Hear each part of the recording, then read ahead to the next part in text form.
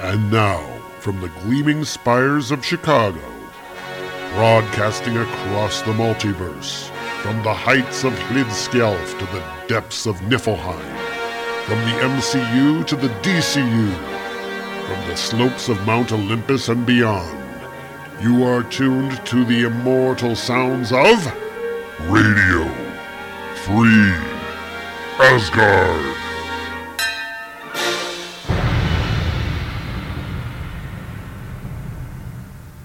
And hello, everybody, and welcome to Radio Free Asgard. This is episode number 353. We're coming at you, as always, from beautiful Chicago, Illinois. My name is Tom Harris. Welcome along to the show. And September is here. It's gotten cooler. It's a lot more comfortable. It's a lot more comfortable to sit in my studio.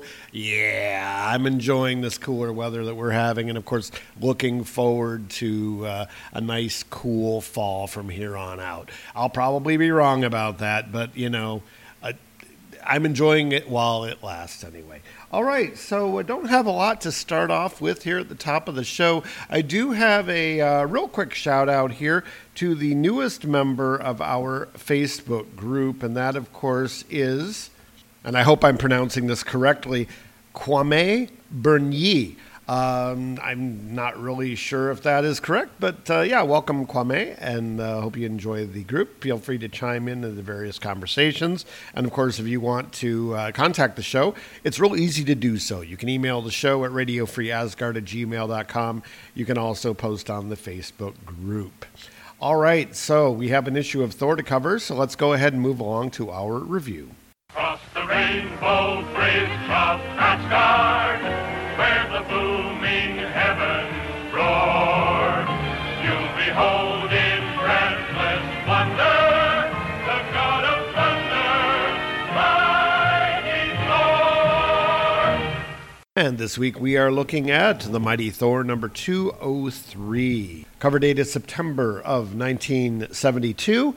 Cover price, 20 cents. Cover art is by John Buscema, inked by himself. Shows Thor, Balder, and Sif, and they are in a ruined cityscape, very typical John Buscema ruined city.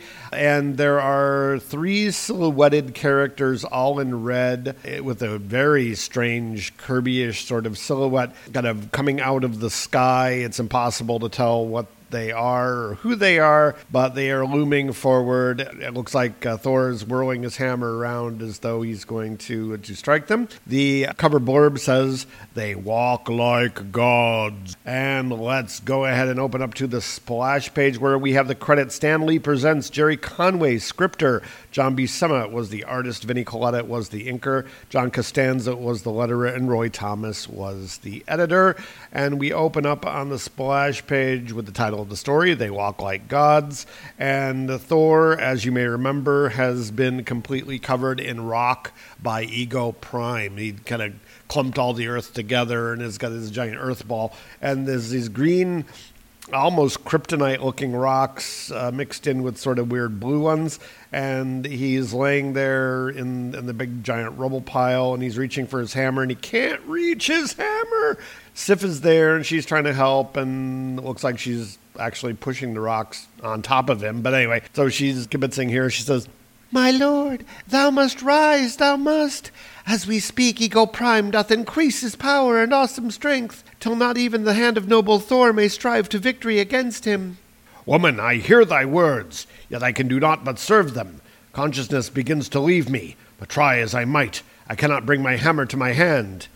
Milady Sif, get thee back, for within the minute Thor will be no more." Now, he's forgetting here that he can summon the hammer to himself, but apparently he's forgotten all about that. Anyway, so then we have Ego Prime. He's appearing, and unlike the sort of bluish character we had last time, he's colored in a Caucasian skin color here, except that his snaky, wormy hair now is... it's purple still, but it looks more like hair than like the Medusa-y things. And, of course, he has his giant blue shorts, which who knows where he got them, because he shouldn't have them. No nipples. Other than that, he's, it's a big, huge, almost naked man. Aye, Asgardian, for I saw it in your thoughts that the way to defeat you was to bring distance between you and your thrice-damned weapon. And so I did by burying you alive, for in truth I am Ego Prime. And Balder rushes forward. The monster hears our very thoughts, milady. In truth would explain much. But nothing of burning moment, brave Balder. I beg thee, aid me. Help me raise Thor's mallet and just save him. They're trying to lift the hammer, but they can't. Of course, the writer's forgetting. Thor could just summon the hammer to himself. But anyway, that's not happening. Here the change begins, milady. I fear 'tis futile. Only the god of thunder may lift the mystic Mjolnir. Our efforts must be in vain. Vain! Vain is your hopeless attachment to individual life, says Ego. Soon there'll be an end to mankind's wasting of its world.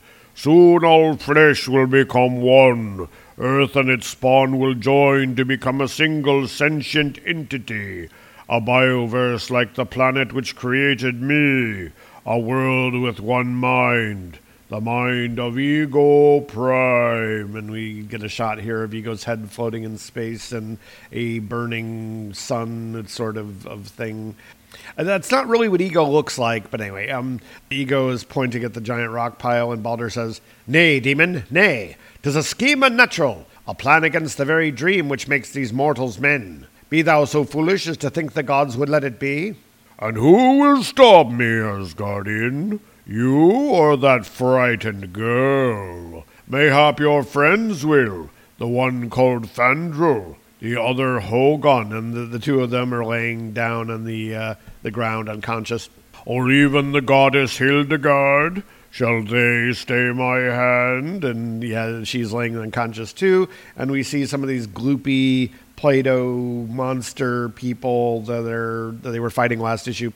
Or will your precious earthmen fight me? Will those I've turned into monsters betray their creator? No, Asgardian, I think not. Earth will die this day, for even now its towers crumble and its glorious city burns. Only the god called Thor threatened me, and he, as you see, is a threat no more. And we see the city burning and the gloopy monsters kind of wandering around. And Thor's still conscious, and he's saying, Not so, demon. Thine arrogance is thy greatest enemy. For while thou hast spoken, the seconds have fled. The instant hath come for the end of Thor. And there's a burst of energy with a Bakum exploding outward. When you see what's happening, I don't think you'll agree with me that this is how that should work. But anyway, it says, energy swells, and in the moment from 1 second to the next, an uncanny transformation occurs, a metamorphosis almost unremembered that changes the mighty son of Odin into the lame mortal doctor called Don Blake. So apparently in his changing to Dr. Blake, it's actually caused this huge explosion and thrown all of the rocks off of him. Okay, that's kind of dumb. Anyway, so that has happened. He says, Donna's here, and he says, the power released during the change, it shattered the rocks, freed me. But that won't mean a thing unless I reach my cane. Grab it before Ego realizes what's happened, before he looks around and sees Thor's hammer missing, and spies an all-too-human blonde-haired physician. Each time I do this, I find myself praying, and a prayer's a pretty funny thing. For the god of thunder, and he bangs his stick on the ground and becomes Thor once more. And Sif goes running up to him and embraces him, and he says, for a long moment the tableau remains fixed, and then one figure moves to embrace another. 'Tis a brief embrace at best, for now. The fight goes on, and Thor, Balder are rushing forward with their weapons. Sif is kind of rushing behind them, but she's got a very scared expression on her face, like she's afraid to do anything. Anyway, they go rushing forward, and Thor shouts, for Odin, for Asgard, for Earth! And we shift scenes. It says here a pause, a time for shifting of scenes, a relocation of concerns. And we have the black car that Heimdall and his dwarf friend are driving in. It says here, and we're going back in time here. It says 96 hours ago, a speeding sedan that churns the litter of a twilit Brooklyn street. And the Brooklyn is looking very dirty and littery indeed. It says the car has the most unusual occupants, and it's Heimdall and the dwarf whose name I don't remember, and this guy who they rescued last time, the black guy, and he's like, hey, look, maybe you saved my life back in that tenement, and maybe you didn't, but don't you figure you owe me an explanation or something, like telling me where we're headed for starts? Mardo, Master Heimdall shall speak when he doth please, and not, I fear, one instant before. Yeah, fat lot of good that does me, Shorty.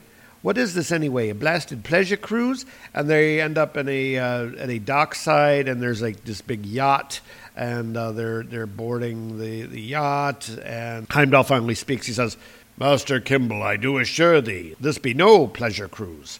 For as thou no doubt doth see, this is in truth no rich man's yacht, and our purpose no matter of frivolity. My eyes, something knifing inside them. Oh, sweet Lord. And they're going down below the deck, and somebody carrying a machine gun, pointing a machine gun at them. And the voice says, talk, my friend, and quickly, or the small one dies. First of all, who are you? And what have you done with? And Heimdall changes back into his normal form, so he doesn't have this weird business suit and hat kind of thing going on anymore. And the guy says, Heimdall, friend, we'd not recognized you. Yea, these garments are distasteful, says Heimdall, but more than necessary in a culture so suspicious as this. Put thy weapon down, Carter Diam. I don't remember this character, but the time for violence is past. I have brought the third and last of our select group, the man called Jason Kimball. Maybe you people know what this game's all about, but I'm lost. Big man saved me from a team of gun-happy loan sharks. What'd he do for you? Perhaps I may better answer for this girl, Chi Lo. Her facility with English is at best only partial, and at that, miraculous. For all people in her seacoast village, only Chi Lo has been to the mainland university in Tokyo. But like others from other small towns, she did abandon her studies to return to the life she did know and love. And it shows Chi Lo getting the idea that she's supposed to be Japanese, but Chi Lo is not a very Japanese name. So anyway, it shows her diving into the water from looks like a fishing boat, or maybe she's a sponge fisherman or something like that. Anyway, she's diving into the water. There she would have stayed, says Heimdall, had I not found her and offered her an even more fulfilling life, one that will combine the joys of working with the earth as well as toiling beneath the waves. So yeah, we kind of see her on a rice paddy with a basket, and also underwater with a spear and fish around. As for Carter Diam, a man of hidden sensitivity, perhaps he should relate the tale of our meeting, for only he can know its fullest meaning. And he says, what do I say, Jason Kimball, snarls the grim-faced Israeli. Do I speak of war and the fighting for the land of my people, of struggling till I forgot the purpose of it all? Or do I speak of weariness and the sickness of my heart, and the illness born of the fear that the only purpose ultimately was death? Should I speak of this or another thing? Should I mention the fear or the hand reaching out of the darkness? Tell me which. Perhaps then I'll know why one look into Heimdall's eyes changed my life. Perhaps then I'll understand both him and myself. And we kind of see him fighting in some sort of a battle, and then Heimdall reaching out from behind a tree and grabbing his shoulder, and yeah, so he's kind of picking him up in the woods, I guess. Anyway, so Jason is like, yeah, man, that's really neat. You got yourself a farmer and a fighter, so what the hell do you want with me? Methinks it should be obvious, mortal. Hast thou come so far that thou dost not remember thy purpose, thy very meaning, that once thou didst call thyself an artist? Yeah, but that was so long ago. Jason Kimball, I say thee nay. Thy talent doth remain with thee, and for that reason thou wert sought, by the order of the All-Father himself, he whom men call Odin. And we get a shot here of Odin sitting in his throne, and he's kind of leaning over his chessboard, and there's a giant candle burning here. It says, And now we return to the modern hour. Our eyes are going where other forms may not, for the smoke-darkened central chamber of the Palace Royal, where the brooding silence is abruptly broken. And so Odin is here in his chamber, and we've shifted scenes, and all of a sudden the door bursts open, throwing the guards aside with a thwack and a slam, and it is Karnilla, and she's bursting into Odin's chamber without any kind of announcement at all. "Karnilla," says Odin, "what means this rude intrusion? Darest thou interrupt Odin's reverie?" Aye, that I'll dare, and more, and dare thrice over, till thou tell me what thou hast done with Balder. And she thwacks aside all of his chessmen that are on his board with a crack. And we see that Odin's table is actually the sort of Atlas-type statue of a guy holding up the table on its back. And the vizier comes rushing in and is like, "My lord, I beg thy forgiveness. I fear I did speak too openly, for 'tis I that told the Norn Queen of what doth transpire on the planet Earth. I plead with thee, my liege, don't. But wait, my mind fair spins. Lord Odin, tell me 'tis not true.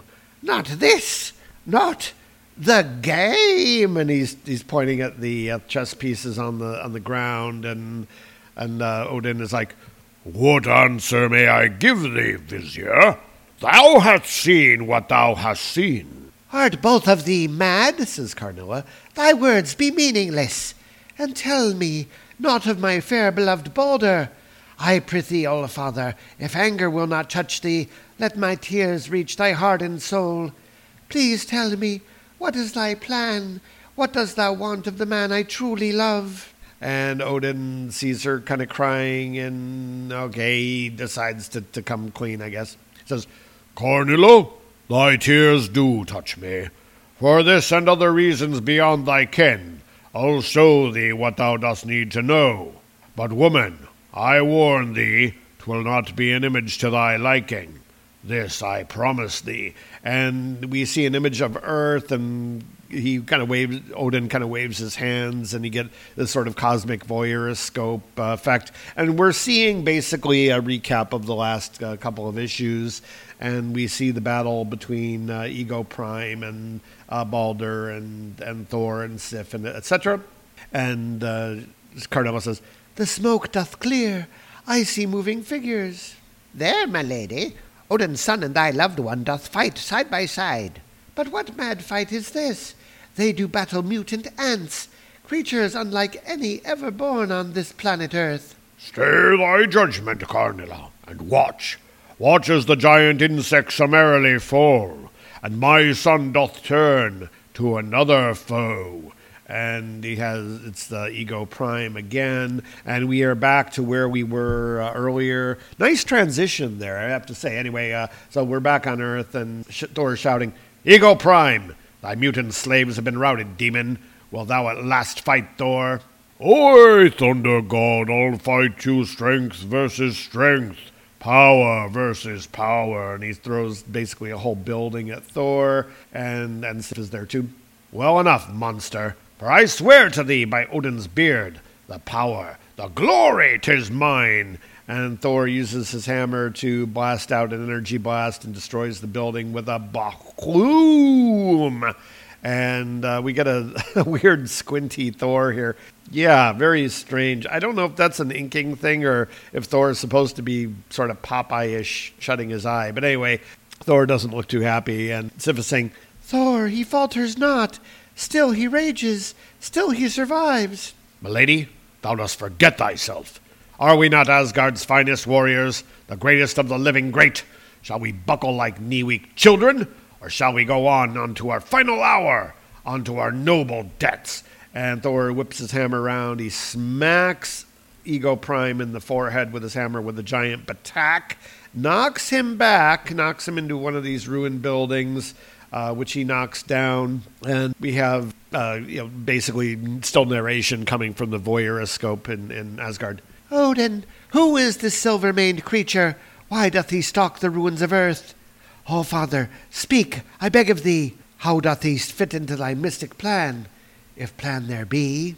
"Norn Queen, I do assure thee there is a plan, And the monster called Ego Prime is in truth its very pivot. And more than this, I dare not say. And we continue to see Thor and Ego Prime fighting.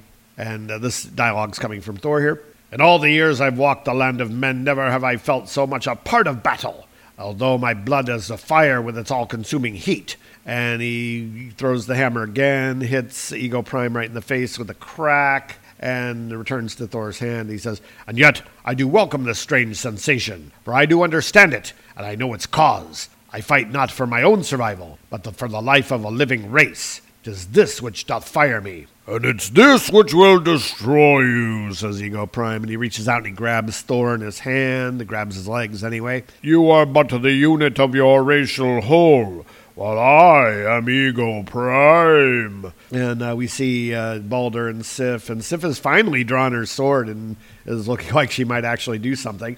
Balder, what shall we do? The creature doth ignore our mightiest blows. Then we must find mightier ones, milady.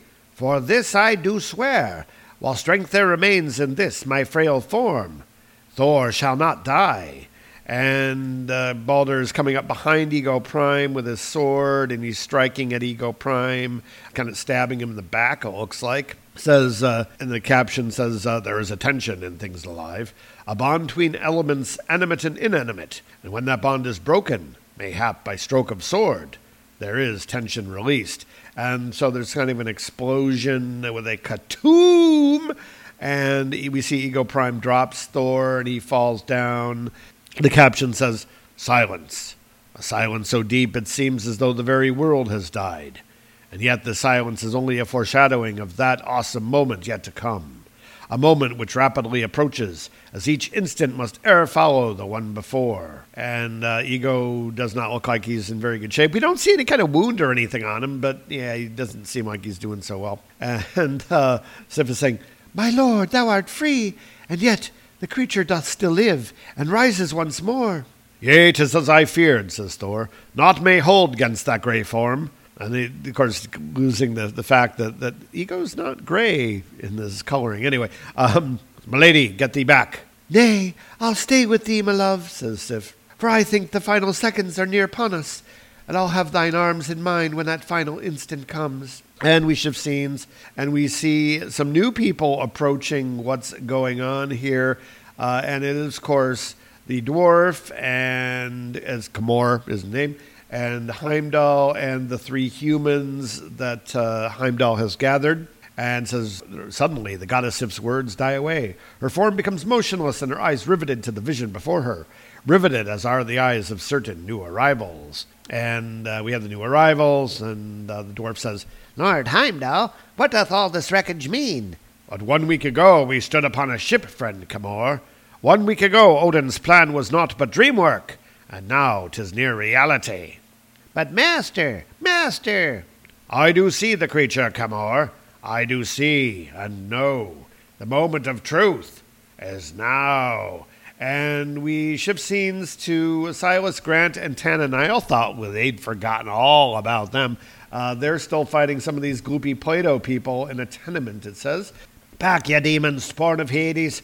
An hour ago ye may have been men, and now ye're lusting scavengers, and to the pit of ye all. And they're hiding in an apartment, and there's all these monsters trying to get in, and they're trying to close the door. The creatures are kind of sticking their hands through the door, and Silas is trying to close it.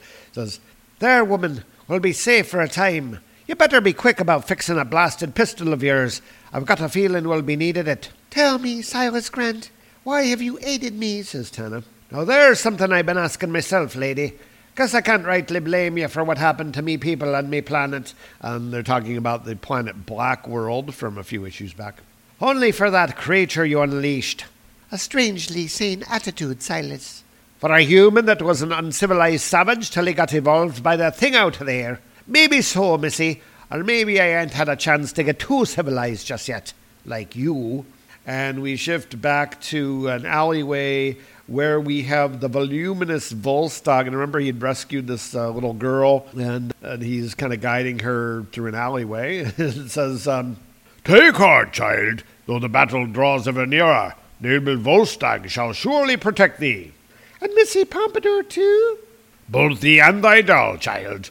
And 'tis a project best fulfilled by wise flight. Oh, come on, Mr. Volstagg. I know a place. Missy and me play here all the time, whenever Auntie doesn't want me. Do you like tea? I know not the beverage, though he knew it was a beverage that she was talking about. But if thou hast a stein of it hidden, a hush falls without, and in truth I like it not. 'Tis a silence unnatural, like the pause before a storm. And we shift back out to where Thor and company are. Thor and Balder and Sif are here. Thor's like going back like he's going to strike. And there's a blinding burst of light. And we get Ego transforming in some way. And he says, I have waited long enough. At last the hour of Ego Prime. Since first I saw day, since first I felt night, I have known. Evolution is mine to control. All life is but a fleshy putty in my hands. You. Mine to change, as change I will. Today, old Earth died. Now let the new begin. And we have a full page of Ego, and he's blasting Heimdall and the three humans, and the dwarf as well. And it's a full page, but we'll talk about that one at the end of the episode. It says, imagine yourself a god, a mobile section of a living planet. Imagine the world trembling in the lightest grasp of your idle fingers, the universe a cosmic toy, the myriad suns no more than passing playthings. Imagine all this, and try to imagine even more. And then as all your mighty imagined world swells to completion, destroy it unwittingly, unknowingly, with a single foolish gesture. And he's blasting with energy, like I said, Heimdall, the three humans, and the dwarf. And we see a reaction here from Thor, Sif, and Balder. It says, in the moment after, as those around you stare in bewildered disbelief, realize your error. Understand the depth and horror of your hideous mistake.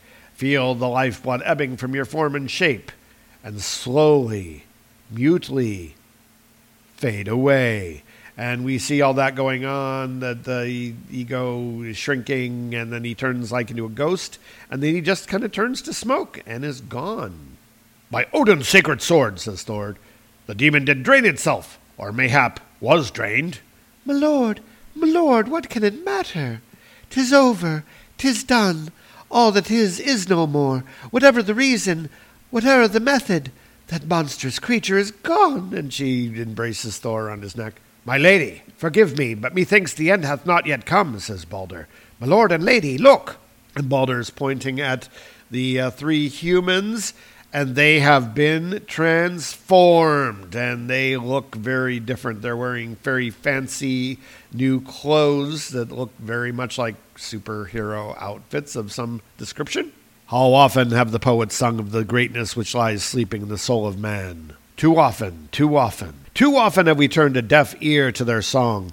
Too often have we preferred a blind inner eye, rather than a true view of our ultimate and ceaselessly frustrated potential. On this cold morning, no poets sing. What need is there for song when the theme is fulfilled?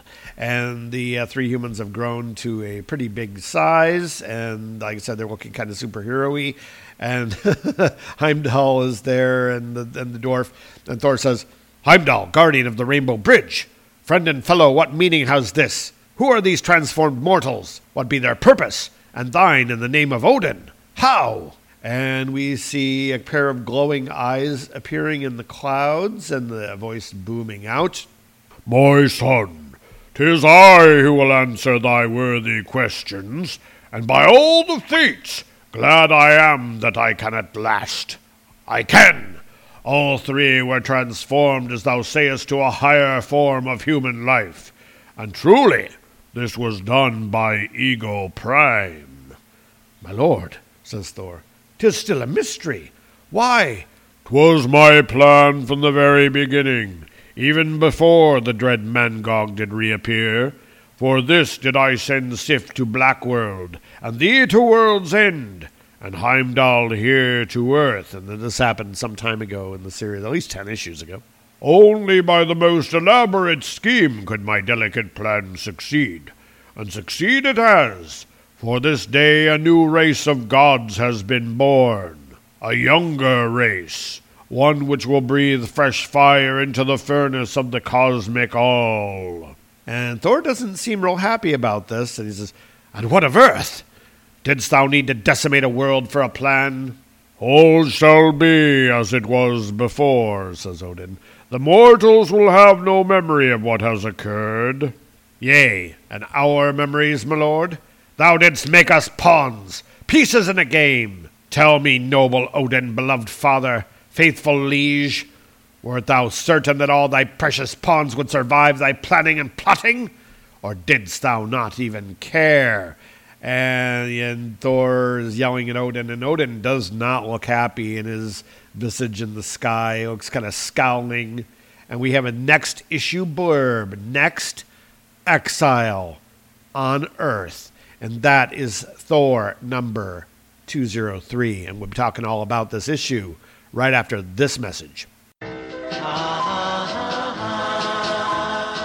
The Lonely Hearts Romance Comics Podcast, in which four guys talk about romance comics and about romances in comics, with Siskoid. We're all French Canadians here. Marty. In horror comics, there's often like this little, romance tinge, I guess. Okay. Bass. We just turned on him. And yours truly, Fern. I'm very aroused. Featuring the overproduced wonder that is romance comics theater every episode. Dan, I knew it couldn't last from the first day you eyeballed me when I reported to work. It wouldn't matter if I washed in laundry soap and came to work in a burlap sack. I'd turn you on. And you have the same effect on me. I do? The Lonely Hearts Romance Comics Podcast, available on iTunes. We've had a comic book romance. And we are back, and of course we have a few things to say about this issue. First of all, there's a lot in this issue that doesn't make a lot of sense.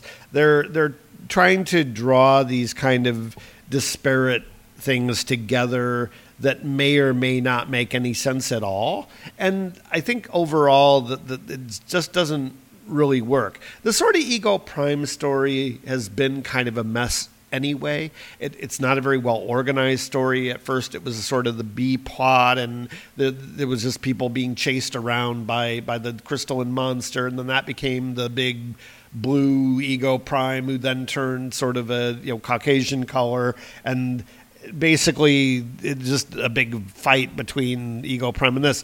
And then Ego Prime is talking about we're going to destroy everything, and we're going to have everybody merge together into a big glob, and that's basically turn Earth into some sort of weird hybrid living planet entity. And then he blasts these three random humans that were gathered together by Heimdall and his dwarf companion, and they turn into these weird god-like humans. It doesn't really make much sense.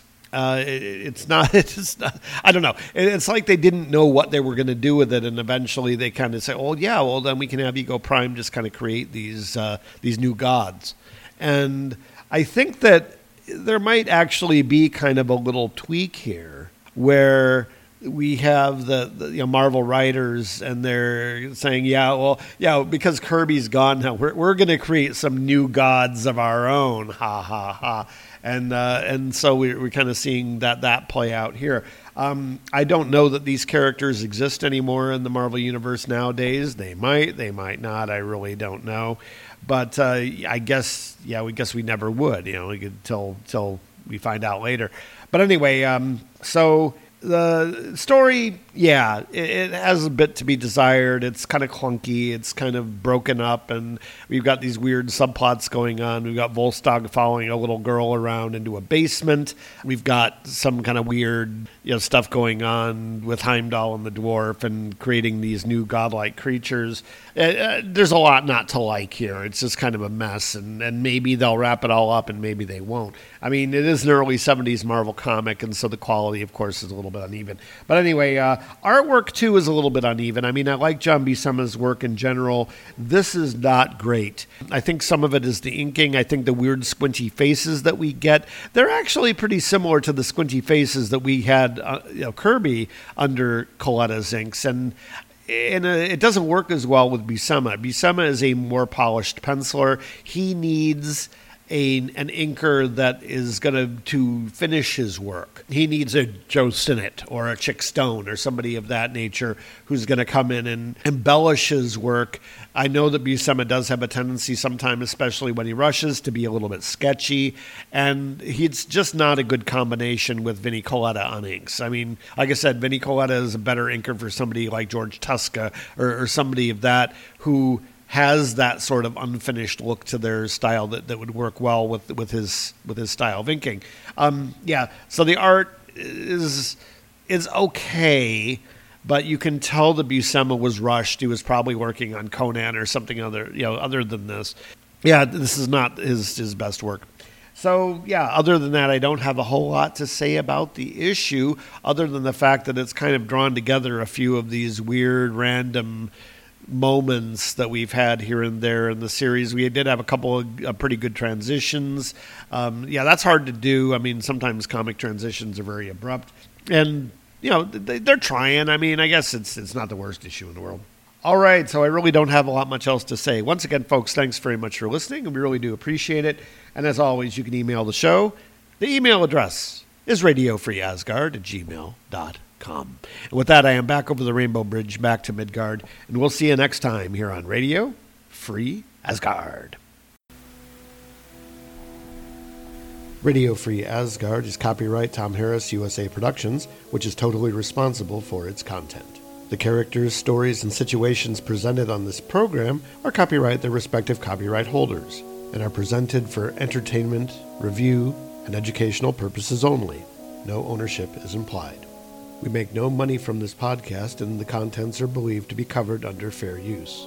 If you like what you've heard on today's program, we'd appreciate it if you leave us an iTunes review, send us an email with your feedback, tell your friends, if you have any, or annoy your coworkers with our incoherent ramblings and silly voices. Thanks once again for listening to Radio Free Asgard.